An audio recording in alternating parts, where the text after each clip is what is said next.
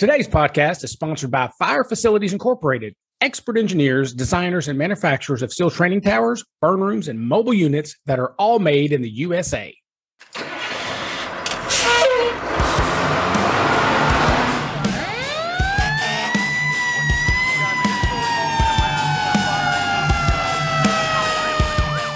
Welcome to the Shitty Internet and 3-Point Firefighter Show. This week's guest is Mark Alone. You know Mark from the last time he was on here. I consider Mark a good friend. Now, Mark is a career captain with West Columbia, South Carolina Fire Department, and he's a volunteer firefighter with Hephzibah, Georgia Fire Department. Did I say it right? You did. Nice. So, Brother Mark has been in for about 19 years in the fire service. He was in the Air Force. He is a national speaker. He talks a lot about culture, leadership, and professional development. He has a degree from EKU, Fire Protection Administration, a bachelor's. There you go, brother. And you also have a master's from Waldorf. And you probably know Mark from his excellent blog, The Fire Inside. Brother Mark Alone, welcome back for the third time, actually. Yeah, it's like version 2.0.1, right? Yes. So Mark was on last week, but the internet shit all over us. So when I went to edit the video, it looked at the end of editing the video is like a Max Headroom special. It was terrible. It was really bad. And my buddy said, you know what? Let's just do this shit again. So thanks, Mark. I appreciate it. Appreciate you coming back again. Absolutely, man. Happy to be here. These are always fun. So what's going on with you lately, brother? I think the same as everybody else, trying to deal with the crazy ways of the world, trying to stay motivated, going to work, spending some time with the family. Summer vacation just ended for us here for the kids, so mine actually went back to school this week, which is really early for a lot of places. So try to do a little more work-life balance over the summer, try to be home a little more with the kids, kind of dialed back the blogging just a touch, but I think it's actually helped make more substance to what's written and kind of weeded out some of you could tell I just wrote, what I wrote to write it to get something up today. But yeah, other than that, just trying to find the groove, the ups and downs of life, the ups and downs of work, different partners. We went to 4896 at work, which is absolutely freaking amazing, if I do say so myself. One of the better schedules I've ever worked. I've always wanted to work that schedule, man. So how was it adapting to that 4896? Yeah, so it's weird. I don't know if I've really adapted to it yet because we're technically still in our trial, which is 6 months. I think it ends sometime at the end of the month. And hopefully it'll stay that way. But it doesn't really seem like you're at work for 2 days, honestly. And, we're decently busy. Some shifts we don't run as much as others, but we've run as much as I think 40 calls between the two units in a 48-hour shift, which is, it's fairly sporty. I know it's not as busy as a Stockton or somewhere like that, but it's enough to test it. And for the most part, you don't really feel like you're there for 2 days. It feels like one big shift. Where you really notice it is when you're off, you're home, and about the third day you start looking around like you feel like you should be somewhere, and on day 4 you're just all messed up because you've done all these things. The family's seen you, and you feel like you're on vacation. And do I go back to work today? No, that's tomorrow. So I would say the only downside is when you pick up overtime, or you do trades or mandatories. 72 is a long shift, and but the flip side of that, though, is that you still get 3 days before you come back, where if you were on 24-48 and you worked the 48, you only had that 1 day, which isn't much of a reset at all. So it might as well be a 72 and no break anyway. But so, yeah, we've been enjoying life with that. I think it's a good schedule. I don't really know if it's for everybody with their call volume and their size and stuff. But I know for us, it's so far so good from what I can tell and what I hear. So hoping it stays that way for a little bit because I know my family absolutely loves it. They love that you're gone that long, or they love that you're home that much? Yeah, ironically, I know you'll find this hard to believe. They love that I'm home that much, but they say it doesn't feel like you're gone as much, even though you're gone for a larger chunk of time because you're home so many days in a row. It doesn't feel, I guess, as absent as the other schedules. So, but But yeah, now, have you all, since you're doing it since you're doing it for 6 months, have you thought out like all the holidays coming up? Because I know sometimes that can be a problem when you first implement it. Yeah, the guys for us that's kind of spearheaded it did a very good job of forecasting out things that would be asked. And I don't know what it is. For some reason, every time you want to change the schedule, Christmas comes up and everybody loses their mind about Christmas. And I get it. Like, Christmas is my favorite holiday, but I kind of knew getting in the fire service, I would probably miss a few. And so with the 4896 schedule, there's certain years, I want to say it's like every 3 or 4 years, you end up working a Christmas and a Christmas Eve together. And so it's, well, are you going to split it up then? And it's like, no, we're just going to work it. So we haven't actually got to it yet, but we know when it falls that way, when one shift is going to get in. It's just like anything else. If you got people with young kids, you take care of them. You do some shift trades, whether it's a whole shift, partial shift, whatever. Or you kind of say, hey, I joined the fire service and I'm going to suck it up, and I'll have 4 days before Christmas Eve to celebrate and 4 days after Christmas to celebrate. So nice. Does it change the way your holiday, or not your holidays, your PTO works? Do you find that you're going to get a couple extra days each year, or is it just going to be a wash basically? My understanding is it's a wash, because the hours and the pay period don't change, because all you're basically doing is bookending your 24-hour shifts together. You're not really working. You're not changing the hours. So the pay rates didn't change. Mm-hmm. The time off didn't change. The only thing I think for us is looking at, how long are you going to keep somebody there on a mandatory? How long are you going to allow people to work at once? And then I know for us, we kind of treat it like two separate 24-hour shifts still. So if you call out sick for day one, but you feel okay for day two, you can come back. And if you want to take one part of your shift off instead of both, you can do that, or trade one day. You don't have to do 48 hours. You do 24 in a shot. So, like I said, I think it's pretty good. I know it doesn't really solve the hours work problem and the sleep deprivation problem, but in my experience, which is all I can speak to, is that I feel like with more time to recharge, when you do get, beat up pretty bad for a couple of days, you've got enough time to recover when you're off. And I feel more rested now than I did on the 24-48. Do you try to do everything the first day you're there and then have a nice, easy second day, or do you just split it up no matter what?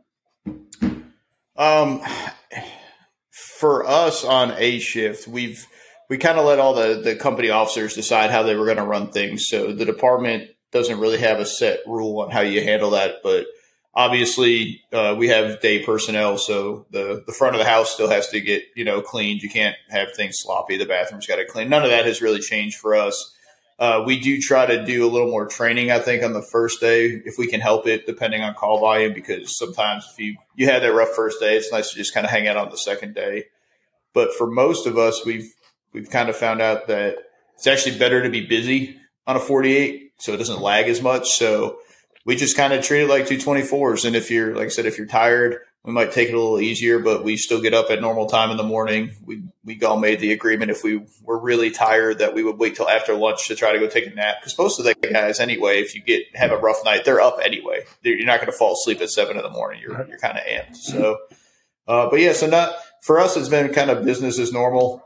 And if there is a little lull, it's in that second day, but you're also only at the fire station half the sets that you were, 5 days, 5 times going there. So you can't really neglect stuff because you get behind. So all the extra, the pre-plans, the hydrants, the training, if you say, oh, we're going to do it on the first day, not the second, you're only getting half as many days a month to do it. So. Well, let's talk a little bit about, we'll sway the conversation over to culture. I like to talk to you about culture. It's like that shit right in here. Because you're just a big advocate for a good fire department culture. What made you look at culture in the fire service and say, you know what? I need to read about this. I need to write about this. I need to go out and tell people about this. So I got into culture, I think, probably at a young age. I was a first generation firefighter, so obviously everything was kind of foreign to me. And like most people that get into the business, you just kind of assume things are the way they are for a reason. But as my career went on, I did a lot of reading. I was a big buff, watching YouTube videos, reading magazines, getting on the internet, reading about, bigger jobs than mine. And I just saw there was a lot of stuff out there. And as I was introduced to training on the national kind of front into these regional conferences, national conferences, and started having a lot of more communication with people on other jobs, you kind of see that there's common denominators with, a high functioning crew that's wanting to be there, wanting to do things. And then, obviously the people that are unhappy and stagnant. And while they are common, what I've kind of found is it's a big chemistry problem, really. And you can take, 3 squared away people that hate each other and they won't perform well. And you could take 3 people that get along really well, but maybe aren't as high speed at the job, and they'll probably have better outcomes. And that's kind of what I dove into is how do you quantify that in the fire service? Because everybody wants that recipe. Everybody wants, how do we build morale? How do we make people want to work here? How do we keep people here? And sadly, every time I get asked, well, I don't know. If I had the answer, I'd be rich. I'd bottle it and I'd sell it, Mark's culture serum. But it's just not that easy sometimes. And it's a lot of give and take, and it's a lot of compromise. And I think for us in the fire service right now, we're really starting to struggle with the fact that the rest of society has crept in our doors, and we've fought it for so long. And now we're having all these same problems that the people in the IT world are having, the people in healthcare are having, the people that sell things, the people in food. It's just hard to find people that want to work. And if they want to work, that are actually willing to put in the sweat to be good at what they do. And if you could get that, that's a bonus.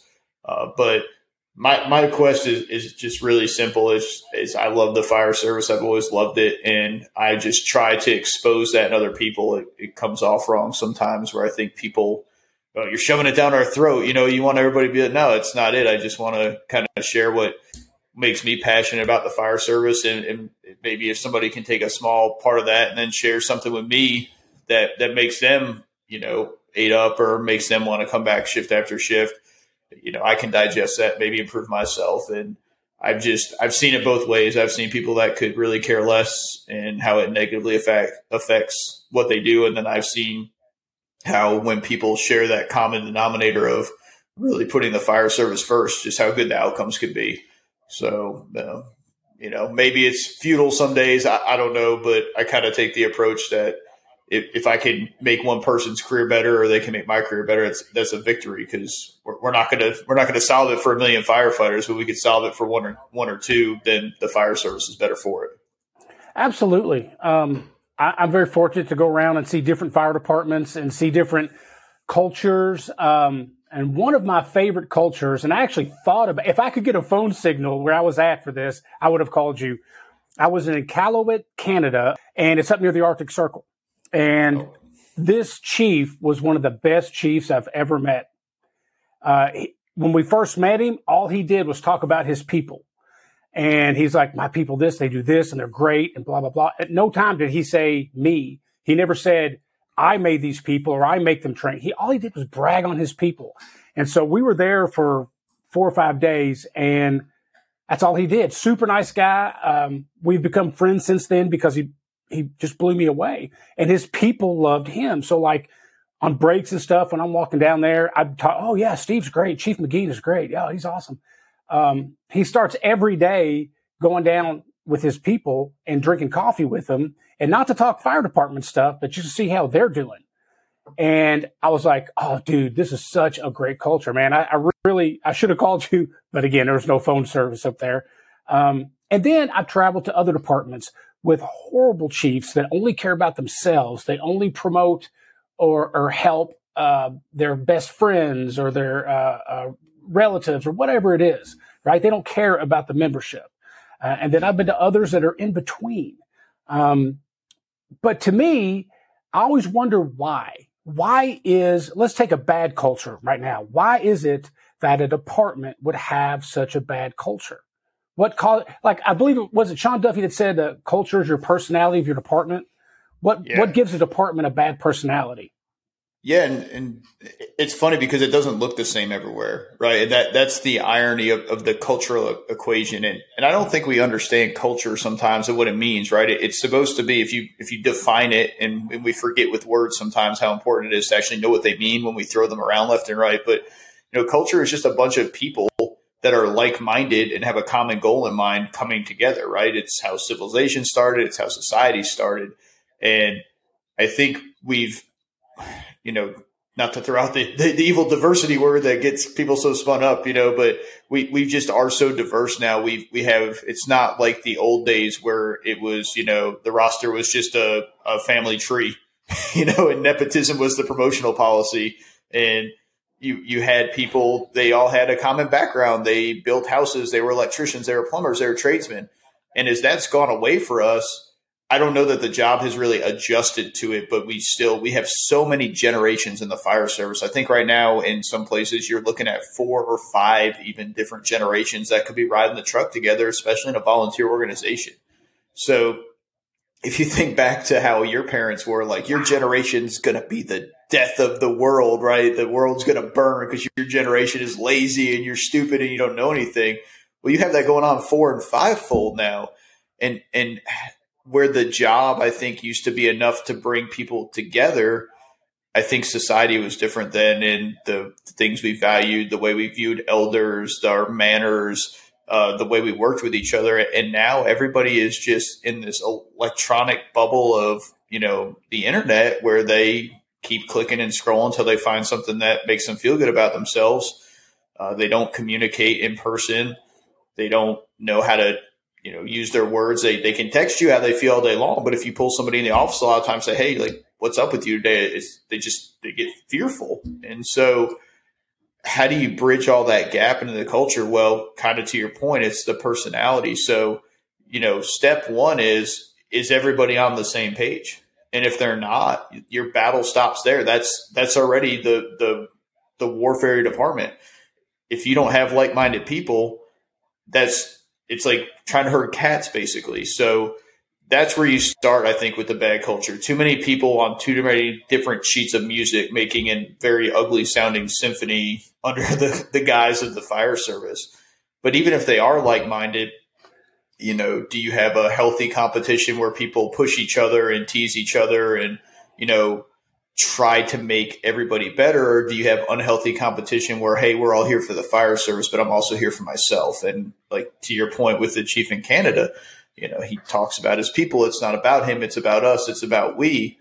And people kind of balk at that stuff, but I think it goes a long way. It's amazing how little we think about the words we use sometimes, but how big of an impact they can actually have. I learned a long time ago, not even in the fire service, but in the military and in playing sports.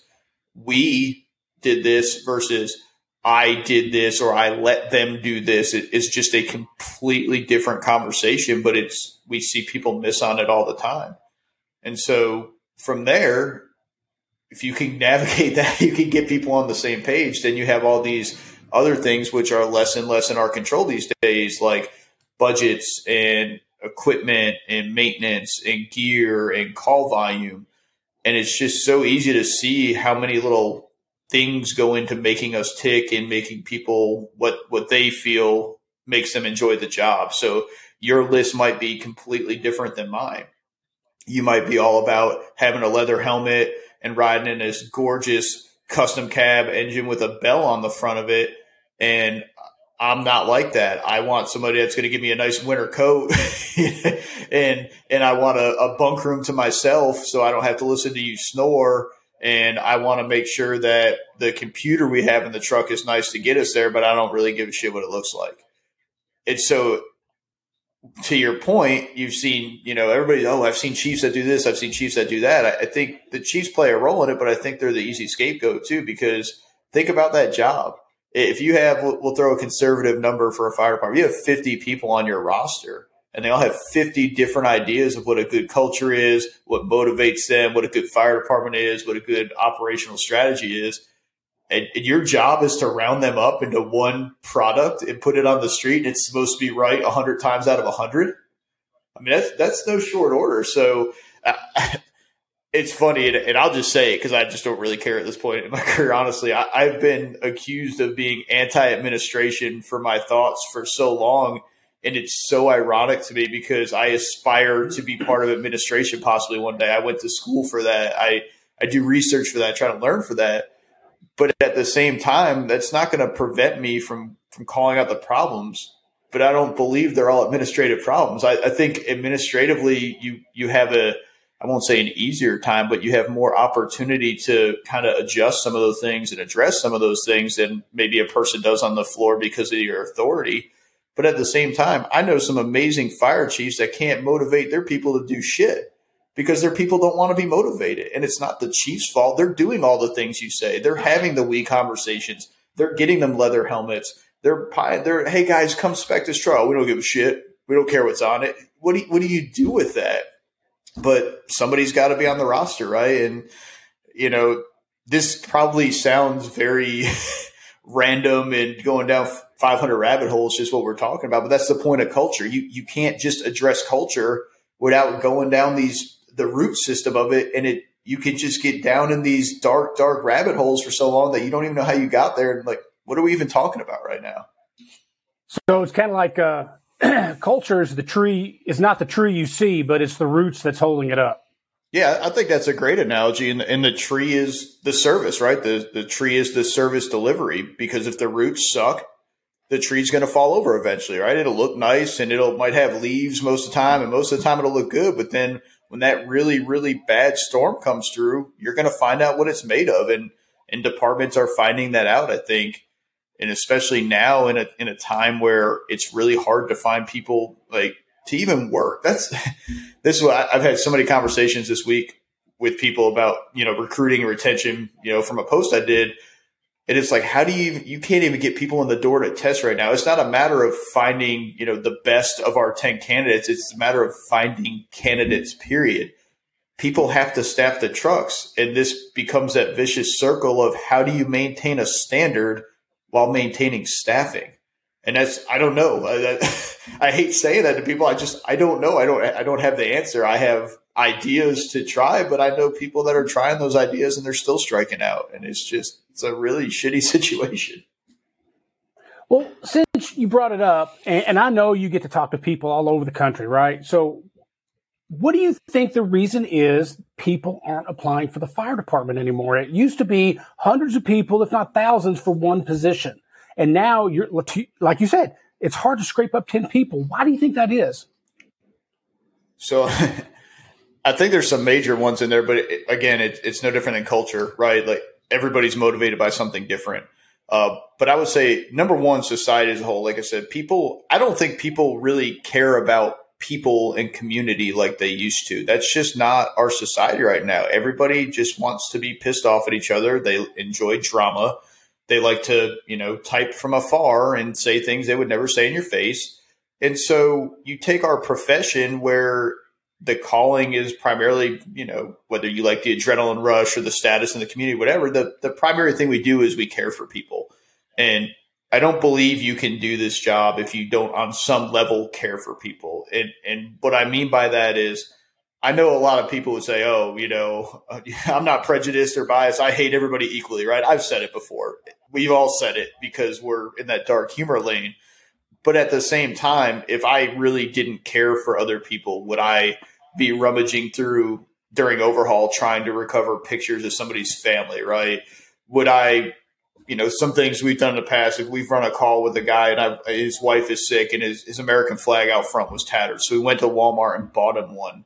And I'm not saying that to flaunt something we did. I'm just saying those ideas don't come in your head if you don't on some level care for people and community and things like that. But unfortunately, that's not what we're teaching in school. We're teaching, uprisings and rebellions and being rogue. And the fire service does it to a point too, usually good natured, but it's just, we're a divisive population. So I think it starts there. I think that rolls into the fact that if you go back, 10, 20, 30 years ago, on the volunteer side, there was a lot of benefits within the community. There was things to do. It was a hangout in a lot of ways, but it was also people were there to get the job done. And then on the career side, it paid halfway decent. It's never been the highest paying job, but the pension was out of this world. It was 90 to 100% in most places. It was medical after you retire. It was 20 years and you retired. But now we're pushing 30 years, a lot of places for retirement. That's to get, maybe 65, 85 if you're lucky. And if you're still tying medical benefits to that on your way out the door, you're probably doing better than most places. So you got that going on. The call volume is up. The quality of call compared to the poster that we sold people is probably not there 9 times out of 10. We still go to fires. I went to a fire last night, as a matter of fact. So, I mean, they still happen, but it's not like you're going to run a fire every shift. The irony being is that people want fires all the time, and then they bitch when a fire happens because they don't want to clean up and they're tired, right? So that's a whole other, just counterculture thing we have. And I hate to say it because, again, it sounds so, I don't know, against the status quo. I don't mean to be this way, but we have expanded our mission so far and wide now that you're asking people to say, I'll use a round number because it's easy. You can work at, Jake Barnes Donut Factory for $50,000 a year as a manager, and all you got to do is worry about producing and eating donuts, right? That's where you live.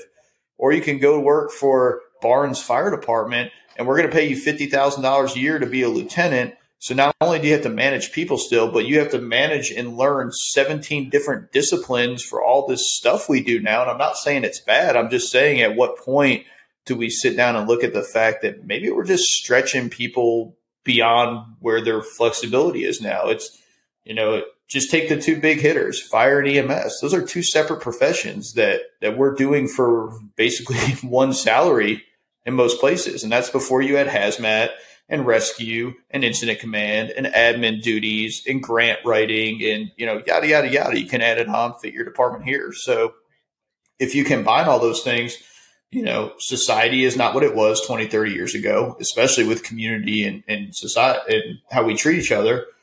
The job is busier. The benefits aren't quite as good as we say they are or as they were years ago. And then on top of that, you're not going to the fire department to be a firefighter anymore. You're going to be a fire department, it pains me to say it, but employee that is going to administer the all hazards approach to public safety. And you're going to wear 37 hats and we're going to pay you for one. Now, I'm still into it. I still think it's the best job on the world, but I could see where that detracts from somebody coming in, or where somebody was, fed the backdraft. I'll quote Peter Matthews. I just talked to him from Firehouse today, and that was his thing. He wrote an editorial, we're selling this backdraft poster and then we're sending you on lift assist. And then we're like, I don't understand why they left. Well, let's do the math here. Let Me Go Bowl is taking place with a walker and a toilet now. Not I took a sip when you said that. So, and I mean, Jay, I'm just brushing the surface here. I'm sure there's many other factors, but that's just, again, that's where I just start rolling that proverbial snowball down the hill of, I don't really know that the job is what we're telling people it is. And maybe that's why we can't keep them. I can't help but wonder, too, that in bringing our health and wellness to the forefront for the all over the internet, that had something to do with it, too. It could be a small piece or a big piece. But anymore, if I want to be a firefighter in today's world, I'm going to pull up YouTube. I'm going to Google some stuff. And the first thing I'm going to see is the cancer rate and heart attacks. So I could see where that would scare you off a little bit as well. And I'm not saying that's a huge part of it, but I think you put all this stuff together and you're getting a real shitty soup. Yeah, and some of those things are easy to deal with in a lot of ways. They cost money, though, which is difficult. So, for example, if you're actually, doing your homework on the job and I interview you and you're like, well, Captain, I see that firefighters have a 4,000% higher occurrence of prostate cancer than, the average person my age. What are you doing to help me with that? Or, I thought I wanted this job, but that kind of scares me. Well, if I can tell you that, well, hey, first of all, we're going to give you multiple sets of turnout gear and follow through on it so that your risk will be diminished right there. And this is why, and explain it to them. And we do field decom, which has shown 90 to 98% of contaminants are removed. But we're going to go further than that. You're going to get a physical with us every year. We're going to do a blood panel before you get hired so we can track abnormalities and get you early treatment. Oh, we also have cancer preemption within the state legislature because we've worked on it. We have some affordable cancer policies that we're getting through a group rate. Like I said, you can go down all these things, but it takes some effort, it takes some money, and it takes some politicking and, some places are more successful than others. But whether you talk about sleep deprivation, you're talking about cancer, you're talking about divorce rates, you're talking about pay, I think if we really sat down and put the effort in, you could speak to all those things, whether it's through mental health counseling, through financial advising, because contrary to whatever they teach you in recruit school, the first year on the line, you don't have to have a boat, a four-wheeler, a camper, a truck that sits on giant wheels, and a mansion while you're single. That's probably poor fiscal responsibility, but we don't teach you that. And, oh, by the way, all the other guys in the parking lot have it, so who are we to tell you no? So we're kind of our own worst enemy in a lot of ways with this stuff. I'll do you one better. If you're going to recruit people for this job and tell them it's a brotherhood and it's the best thing you've ever seen and come down and find out, and then you actually believe us and you walk in the door and the first 5 people you encounter before you make it actually into the station part of the firehouse are, some guy bitching about how much he hates work, some guy who's trying to get out the door because you're there to relieve him and he doesn't even talk to you. The other guys just didn't talk to you because you're new. So all you've heard about is how bad the fire department sucks. I want to get out of here, and we're not going to talk to you because you haven't proven yourself yet. But come on to our family, right? Come into our culture. We just can't figure out why people don't want to be a part of it. It's not rocket science to me. We are our own worst enemies in more ways than we will ever admit. Well, with that being the case, is it too far off to think that we're not getting the cream of the crop now, which means we'll probably get less in the future? So the fire service is somewhat doomed and probably headed towards having to back off the all hazards approach? I don't think so. Or is that too simplistic a view? It is and it's not. I think all hazards is here to stay because, quite frankly, who else is going to do it? We're like the last profession that actually is willing to not kick the rock down the road a little further. So what I see happening is what's happened in the fire service for decades, innovation. Maybe instead of trying to rebuild the wheel with hose and nozzles and forcible entry tools and ground ladders, we're going to see some people that do some innovation in our service delivery and how we can keep people, not necessarily on the ambulance all the time, but we can do these things without taking the fire truck out of service, without having burnout and all those things. I also think that we have seen as Americans and as humans in society, when it seems doomed, somebody always steps up to the plate. It will get to a point where nobody wants to do it, and there will be that need, and there will be courageous, selfless people that maybe weren't going to stand up before that say, hey, fuck this. This is our community. These are our people. Those are my grandparents, your grandparents. We're going down to the firehouse and we're going to fix this. And maybe I don't want to be a firefighter. It scares the mess out of me, but I can't sit here and watch my neighbor's house burn again or another person die because nobody showed up. And that's very doomsday, which we've lived on as a fire service for years, trying to get money. Like, oh, people will die, right? But some places it's getting that case. And, EMS is the same way. I think they're going to have to relook at what they actually do and the calls they run. And I think we went, not to get off on a too crazy of a tangent here, but as somebody that's worked in EMS for a long time as well, we went from a hearse to trying to make everybody a doctor without the pay and the education.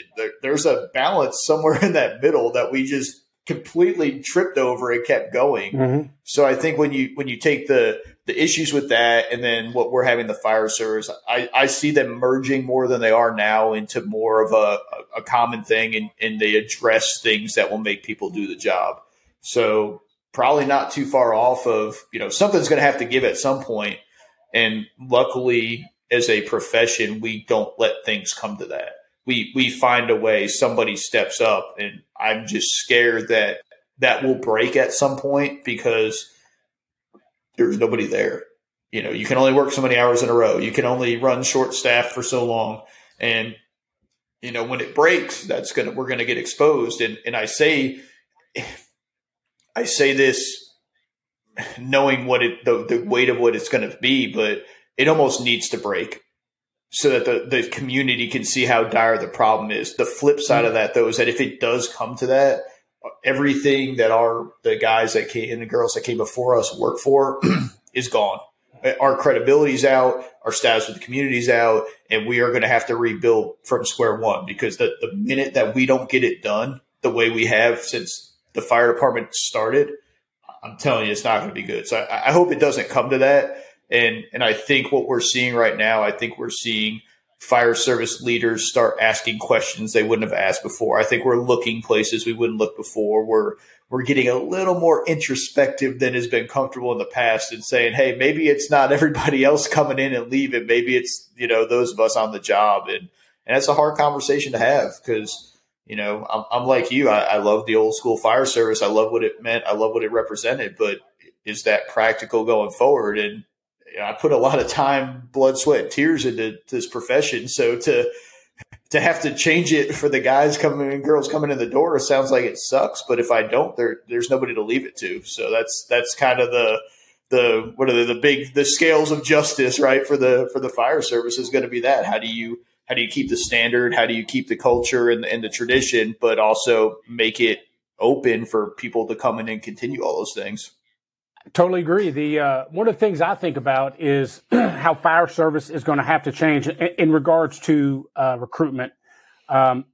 Retention, I've never seen too much of a retention problem, but as I travel around, I do see that people have trouble retaining some of the people, because there's always laterals and better pay, blah, blah, blah. But one of the things I was thinking about, so my department, we've never had to do much advertising for spots, because people always come by the firehouse like every couple of months. Hey, man, when are you guys hiring? When are you guys hiring? So it's a one-way conversation for us. We put out the date we're hiring, and that's it. Mm-hmm. So I think if we want to get better people in my department, I'm not saying the people we've got are bad. That's not at all what I mean. I mean, get a better selection of people to hire. We need to have a two-way conversation, meaning we have stuff where, you can have people come by, host an event for people that think they might want to be firefighters. Show them what we do. Let them see the firehouse, the equipment, the trucks, and ask the questions and have that two-way conversation. So hopefully we can weed out people that don't want to do it, and then actually bring some people in that really might want to do it. That's one of the bigger problems right now, though, is at least in my area, is the recruitment. We're still getting good people, but we're not nowhere getting the volume of good people to choose from. Yeah. And, part of that too, it's very regional. It really does depend where you are, whether a lot of places right now, it's recruitment and retention. Nobody can do either. And some places aren't hit as hard as others. But what concerns me is the number of people and I'll only speak to the people I've known in my, I think I'm close to 20 years now doing this. How many people it's not the laterals like you talked about. It's not the people that are going to Barnes Fire Department because you got a battalion opening or a training chief opening, right? And they're not going to do that in their own department. It's the people that have been on for 5, 6, 10, 15 years, and one day sitting in the apparatus bay are like, I'd rather cut grass than be here. I'd rather go, dig holes than be here. I'd rather go, be a financial advisor, insert part-time job that's now full-time job here. And that's scary to me, because the middle is what we don't look at enough. We look at why are guys retiring early, or why are they not retiring? Why are the new guys leaving so fast, or why can't we hire anybody? But we don't really watch the middle well. And that's the biggest health indicator of your department. In a lot of places now, I know, especially in the volunteer service, it's the two extremes. It's really, really young with no experience, and really old with a ton of experience, but maybe not the youth of a body to apply it anymore. In the middle that used to connect those is just falling out. But to your point of how do we get people, at some point we're going to have to start acknowledging that training is not a line item that we can just cut out to save money. And I know that operations has to come first, because without operations, the fire department doesn't need to exist. Hey, you can train all you want, but if you don't have the resources and the people to respond, it's all for nothing. But the training, I say, because that's how you get the vocational programs back into the technical colleges and the community colleges and the high schools. And you can't ask people to come to you. You got to go to them. And if you're trying to do that with on-duty staff, it's doomed from the start, because that's great till you get a call. or you're understaffed that day, or you don't have aid that day, or whatever it may be. You can't ask people to constantly come to you, especially, I'll give you an example, high school programs. How can you go to a high school in your community, which is probably one of the best places you have to recruit before they go out in the workforce, and say, hey, we're going to start this program. We want to do it with your juniors. We're going to teach them how to be firefighters. We're even going to give them probably the basic EMT class if we can figure out how to do it. They won't be able to get certified till they turn 18, but they'll have everything they need. They'll be vetted. We'll run the test for them. They'll be certified. They can come down here. They'll be ready to be employed. The catch is you got to get them to us after school 3 days a week. That's not an easy venture to get them off campus. So that's where I say the training, if you can have a training department, not a training chief, a training department with people, or a budget for training where, hey, you're the training chief and I'm off duty, but you can hire me back out of a separate budget to go teach class that day. And maybe it's straight time. Maybe it's not overtime. I don't know, whatever you work out, but we're going to have to get creative in bringing the job to people. I also don't think we do a good job of bringing it to like job fairs and stuff, because we got to be careful who we send, right? You can't send Mark all the time, because if Mark is talking out of his mind today, what might happen, And so you got to send personal people, but at the same time, you need to send people with the time and experience that can actually speak to the job. You can't just take whatever makes the picture look best on Facebook. You got to be people that can speak to the job on a industrial vocational level, that can answer questions beyond the benefits, that have been authorized to give honest answers. Like, hey, do you guys sleep at night? Like, no, not all the time. There's plenty of shifts where we don't. Or even worse, we get frequently awakened at 2:30 in the morning, right in the middle of that deep sleep. And so you never really fall asleep, and you never really get back to sleep when you get back. And, oh, do you see bad stuff? Well, yeah, I'm not really going to talk about it with you, but we see people at their worst, and that's not always bleeding and broken. Sometimes it's crying. Sometimes it's mentally broke down. Sometimes it's people covered in their own shit because there's nobody there to take care of them. But we're not ready to have those conversations with the public, but you have to be if you want them to come in the door. So that's the future to me. That's how you recruit. You have, to me, what the old school fire department recruiting model was, right? It was association. It was, you knew somebody in the fire department, or you thought it was cool, so you went by the fire department. We're going to have to start going after them. And again, that's why I say it has to grow beyond your operations suppression personnel, because they just – I can do PR. I can go install smoke detectors. I can go do a class at the local school, but I'm in service. And so I can only do so much. And that's where I say we have to stop neglecting that training side of the house, just – kind of, like we do the CRR side, which is important to a degree, but we want to throw it all in operations. So again, go back to the original conversation, right? You're a firefighter, you're an EMT, you're a hazmat tech, you're a rope tech, you're a rescue specialist, whatever you want to call it. Oh, and by the way, you're a recruiter now, and you're going to do community risk reduction, and you're going to be a life safety educator. How much can one person do? Because what we forget, whether it's volunteer and people have families to go home to and full-time jobs to go to when they're not at the firehouse, or a career where, hey, we did all these things 8 to 5 or 8 to 9, but while everybody else goes home, I still got to run all night maybe. And so you can't just expect people to be working 24 consecutive hours. We're the insurance policy, right? We're not there to be constantly functioning. We're there to be the insurance policy. That's part of what your taxes pay for. And we don't really communicate that well, I think, a lot of times. We let people say, oh, well, what are they doing down there? Playing PlayStation and cooking and washing cars. Because that's what we post on Facebook.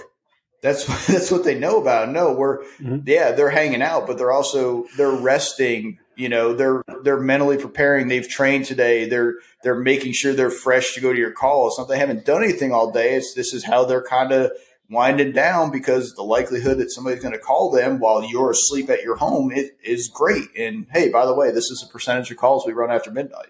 If that helps your situation, if you're sleeping, I'd keep that statistic locked away. But like I said, honest conversations sometimes things are so easy sometimes, and we just make them overly complicated because of our egos, or because we're scared of what the answers might say, or because we're trying to prepare for a reaction that may never come. I'm not saying don't plan for it, but you have to act on it. Have something in the gun to go. But if you're being honest about it, if it pisses people off, I'm sorry, but it's the truth. So you leave them nowhere to go. You're passionate about this. There's no doubt. Probably a little too passionate for my own good, but that's a different conversation for the non-recorded line. I'm sure we'll have that conversation soon. So you're obviously passionate about the culture of the fire department, and you're passionate about leadership. How do you tie the two together, or do you tie the two together? Yes and no. Leadership at its core is 100% necessary. Without leaders, nobody's going anywhere, right? Somebody has to be out front. Somebody has to be willing to say charge and move forward, whether anybody's with them or not. That's leadership. It's ironic to me that in a profession full of alpha type personalities, we have a thirst for leadership all of a sudden. It's so baffling to me how we, as a fire service, have taught for decades now leadership positions, right? They're tied to rank, they're tied to authority, they're tied to job function. And then when maybe some men and women that didn't really excel at those roles or deserve those roles somehow made their way into them, we kind of flipped the script because we didn't want to have that talk. And it turned into leadership at all levels, which this has been happening on its own organically since the turn of time. It's the old military next man up attitude. So it's nothing new. And it's very much tied to the culture, because if nobody's willing to put themselves out there, if nobody's willing to be the piñata for everybody to beat on for the sake of progress, then yeah, you're not going to go anywhere. But then you bring in the followership aspect, which is what we don't talk enough about.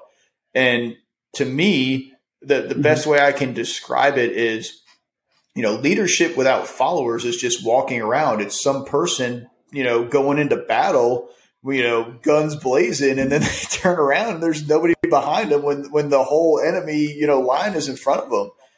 And sadly, whether it's true or not, I think that there's probably a lot of people that feel that's what their situation is in their departments, and maybe not every day or everything, but people that are trying to improve hose and nozzle packages, or people that are trying to define a role for their truck company, their support company, people that really like EMS and want to say, hey, if we're going to do it, let's do it well.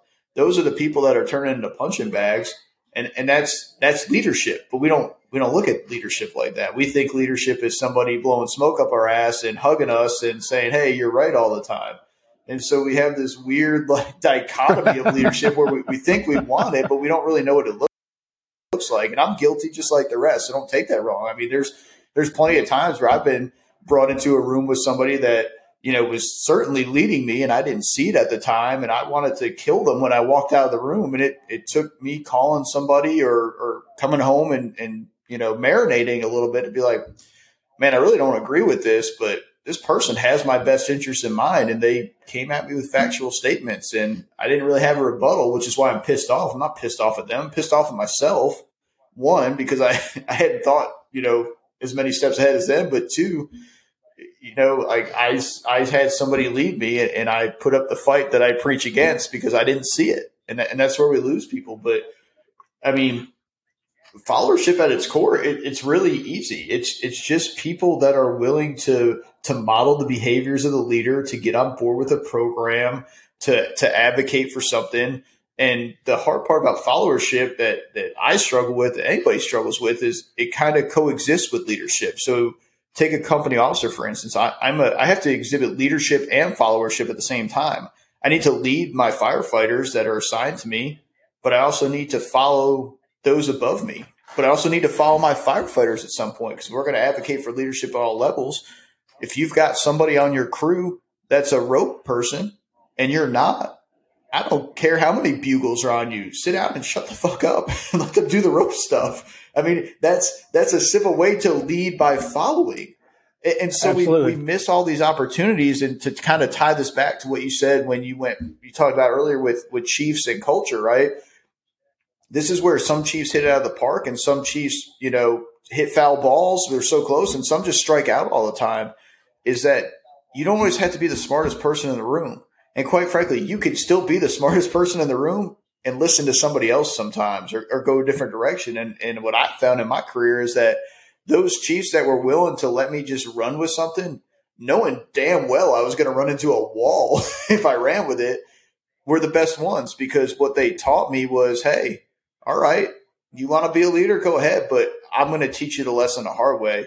So sometimes it's a matter of we protect people too much, and then they won't follow us because we don't let them make those mistakes. I get in those situations all the time. It's crept up on me that I've been in the fire service for as long as I have now. And what I now, while I don't agree with it, I understand what some of the senior people when I was young were telling me, because I want to be that person now. And I almost have to bite my lip and be like, you need to let them make those mistakes, because if you hadn't made those mistakes, you would have never found your way. And it's just like kids. You can't put them in a padded room. So, I mean, that's my roundabout way of saying, yeah, they're all connected, right? But they're also, I think we try to divide it into Jake's a leader, Mark's a follower, and that makes a culture, when in reality, everybody on the roster at some way, shape, or form is a leader and a follower. And I think we miss it so often because we have this preconceived notion of what leadership looks like. And, follower is a dirty word, isn't it? Don't be a follower. Again, how can a leader lead if nobody's willing to follow them? That's, yes. So I digress. No, that's a perfect example, because I mean, a follower I'm not using it in the pejorative, a follower, somebody that is trying to improve and do good for the fire service or company and themselves. They're not necessarily a leader yet, right? They're a good follower. But when they become a leader, it's not like you said, it's not like you're not a follower anymore. Now you're a follower and a leader. Just like when you're a firefighter and then you're a sergeant. You no longer, it's not like you're not a firefighter anymore. You're a firefighter and a sergeant. Same with the captain. You're a firefighter, sergeant, captain. And I think it's all the foundation, like a pyramid. You got to build from the bottom up. And I really believe I've seen so many leaders that were terrible followers, and you don't even have to know them. You could watch how they do stuff and go, I guarantee you they were the pain in the ass to a captain at some point. And it's terrible to see that stuff, but they get promoted. They move on up the ladder. And to be fair, I mean, I'll throw myself under the bus. I'm not always a good follower. I fight way too much stuff that I shouldn't. I allow myself to have a position on something sometimes and not be as forward thinking as I like to think I am all the time, because that's an experience thing too. There are certain topics where, and I'll just give you an example, and I don't even care what anybody thinks. There it is. Ready? The gospel by Mark. Here it comes. Don't talk to me about other hose loads if your reasoning is that you can turn them into the Minuteman, which is what I want you to have anyway. If your hose load has to be turned into mine is supreme, it is superior, it is God's hose load. Okay, so I'm sure that'll give you a lot of flack, right, in the reviews, but that's one thing where I'm not going to budge on it because I've tried them all, and every time somebody's tried to sway me to theirs, their whole delivery was you could turn it into Minuteman. But I have never taught somebody a Minuteman and said, well, it's cool, bro, you could turn it into a triple. No, that's not the selling point. So sometimes I'm inflexible, but for good reason, I guess. But the other thing with followership, I think too, is that what we miss is the ability to take direction in a positive way. And why that's important to leadership is because whether you have somebody that's leading you, and again, leadership doesn't say whether it's good or bad leadership. It just says leadership. Somebody is leading you in a direction. It doesn't mean it's good. I have learned a lot of things from following people who have led me in a shitty direction over the years.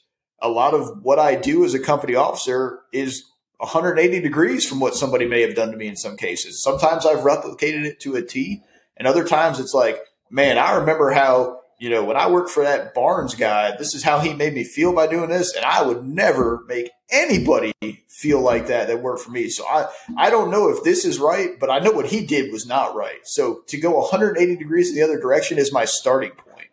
And that's sometimes it's kind of the best way to do it. And you can learn a lot by following. I would argue that if you're not ready to be a follower, you will never be a leader because you have never followed enough direction to know what works and what doesn't work. Yes. Couldn't be more right.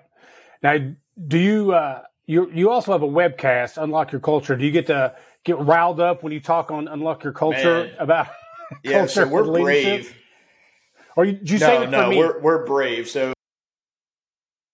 Unlock Your Culture is 4 of us. It's me, it's Sean Duffy, and Pablo Jenner from Build Your Culture, and it's John Hayawick from Back to Basics Fire Training.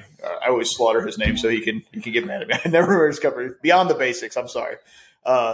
So we're all like-minded, passionate people with an affinity for F words, and we like to drink. And we thought it would be a magnificent idea to not only put all 4 of us together to talk shop, but we would do it with a live studio audience. And then we would record it and send it out unedited to the masses. So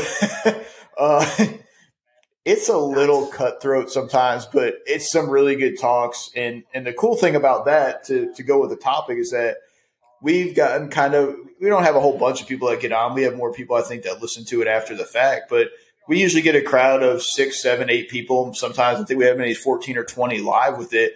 But the cool thing about it is, and I'm sure you've experienced this being in the podcast world, I'll be driving to work listening to you talk to somebody. And I'm like, man, I want to interject right now. Like, I have the answer, or I have like the perfect scenario to ask about this, but it's already recorded and now I can't do it. So our concept was to get on the webcast, is that it's a podcast, but it's on the camera live. And so if you want to sit in the audience and we're talking about followership and that's your forte, man, but nobody's ever heard of you, or you just don't want to be out there talking like that, but you want to speak your piece, it's Zoom. You get unmuted and you get to talk to the host. And if we have a guest, you're interacting live. So it's more of a round table with whoever wants to show up versus a round table of subject matter experts. Now, sometimes it takes horrible dives into the ditch and we don't recover. And, some people that may or may not be a part of the podcast, they're good for a set number of F-bombs in any given block or segment. But you know what?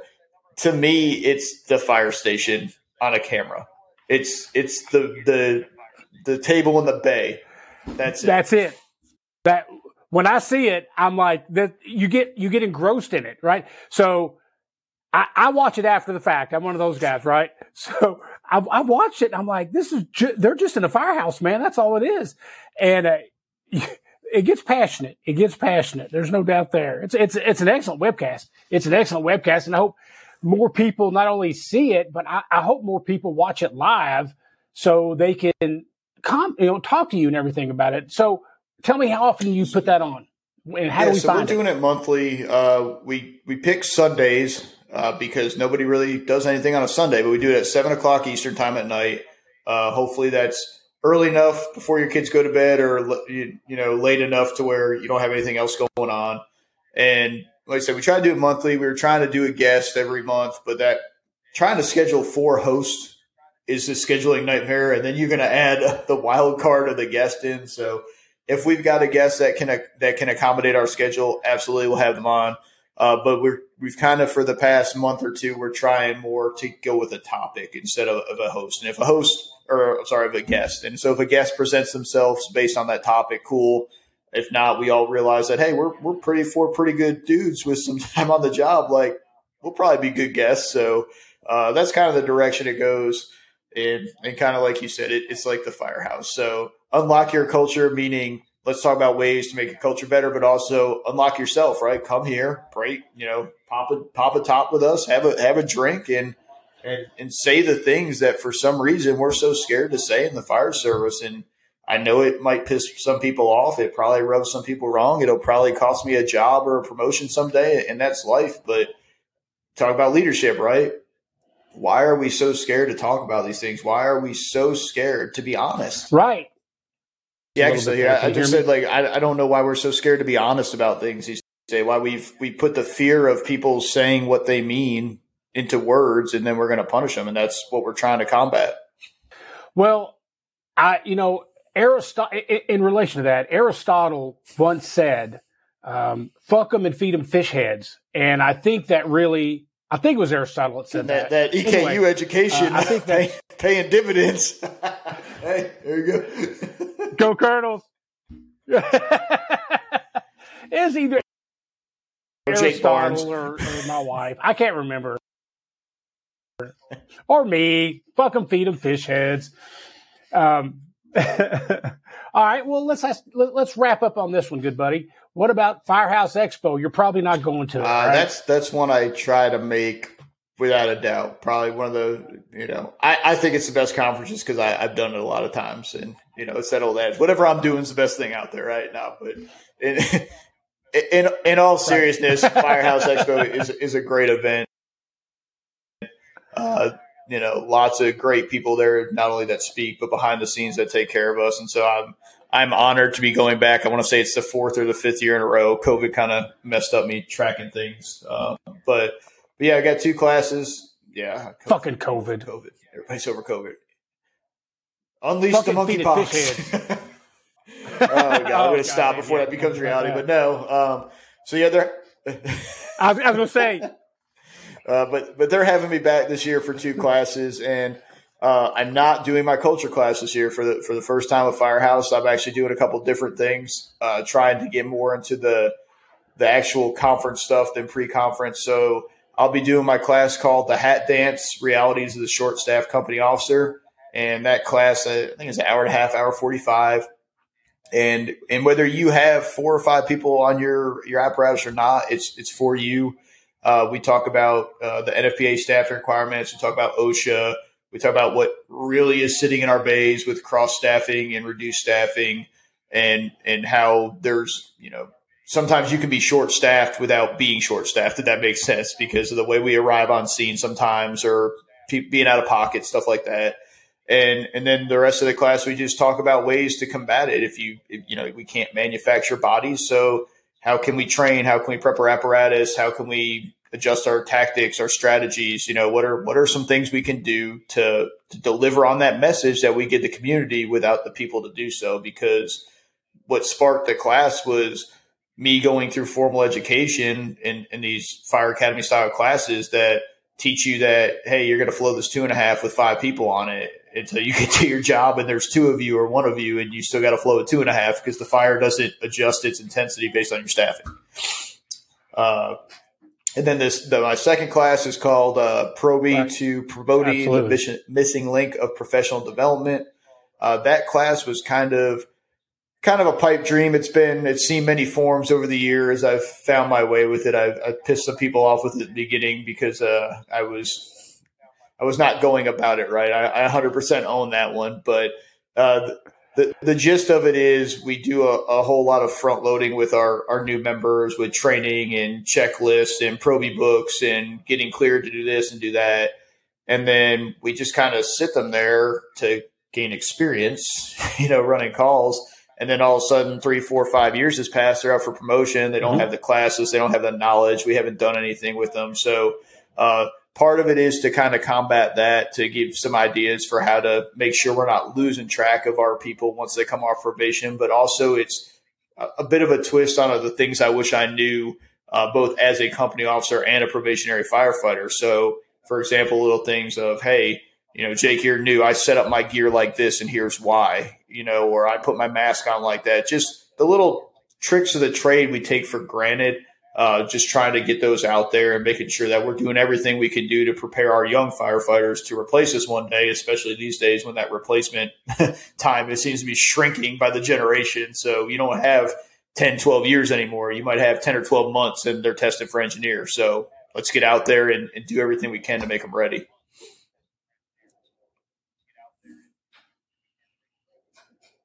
Absolutely, Brother Mark. I cannot tell you how much I appreciate you doing this a third time. Only 2 are getting aired because I fucked up the second one. But I want everybody to listen, that's listening, to check out The Fire Inside. You're going to love it. I promise you. It's some of the best writing that you'll see. Not only go there, but share it with your brothers and sisters. It's pertinent. It's current. It's outstanding. Check out Unlock Your Culture every Sunday.